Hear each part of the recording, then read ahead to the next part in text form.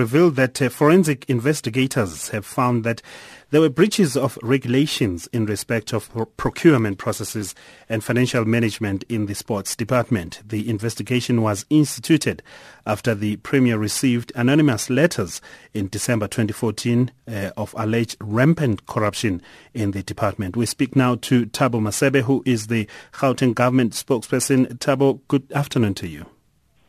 Good afternoon, Bobby.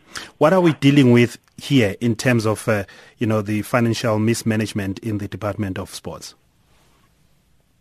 Well, as you referred to, there were allegations made way back in 2014 relating to mismanagement and irregular awarding of contracts to service providers, and also the flouting of HR processes in the appointment of staff and movement of staff to various positions in the department.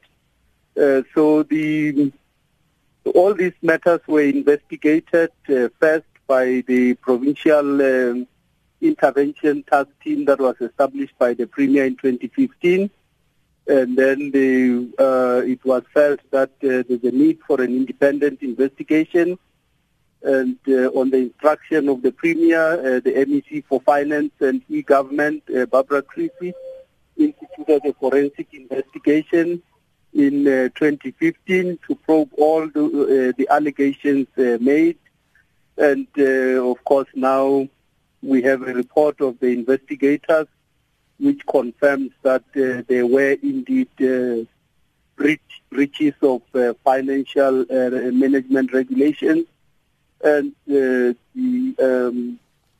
procurement processes. How much money was lost? The HR processes. Sure. Let's talk about procurement in particular. How much money was lost here, and will there be any attempts then to recover that money? Well, there were some contracts that were issued which the forensic investigation found that they constituted fruitless and wasteful expenditure. So those we will be following up to recover money from the service providers that were awarded such contracts. I don't have the full amount now, but we are still verifying what amount can be recovered from the service providers and which amount should be recovered from the officials which were found to have been involved in these irregularities. Is this the end of the story now, an end of the road for the former MEC? I think it must have been Molebatsi Bopap, if I'm not mistaken, who was challenging this particular issue, but also what will happen then to her?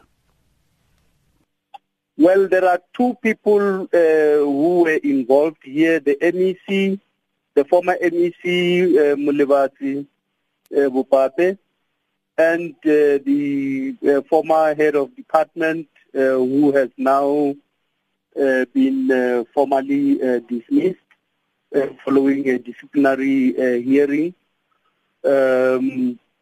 So the one of the findings made by the provincial intervention teams was that there was no leadership at the department, and that staff had taken sides, with one group taking the side of the MEC, while the other group took the side of the HOD. So because of that factional operation, the work of the department was compromised. So that's one of the reasons that led to the removal of the MEC from that department. All right, we're going to have to leave it at that. Thabo Masebe, thank you very much. Gauteng government spokesperson. It's 28 minutes now to 1. Let's say good afternoon to Utsile Sako with the news.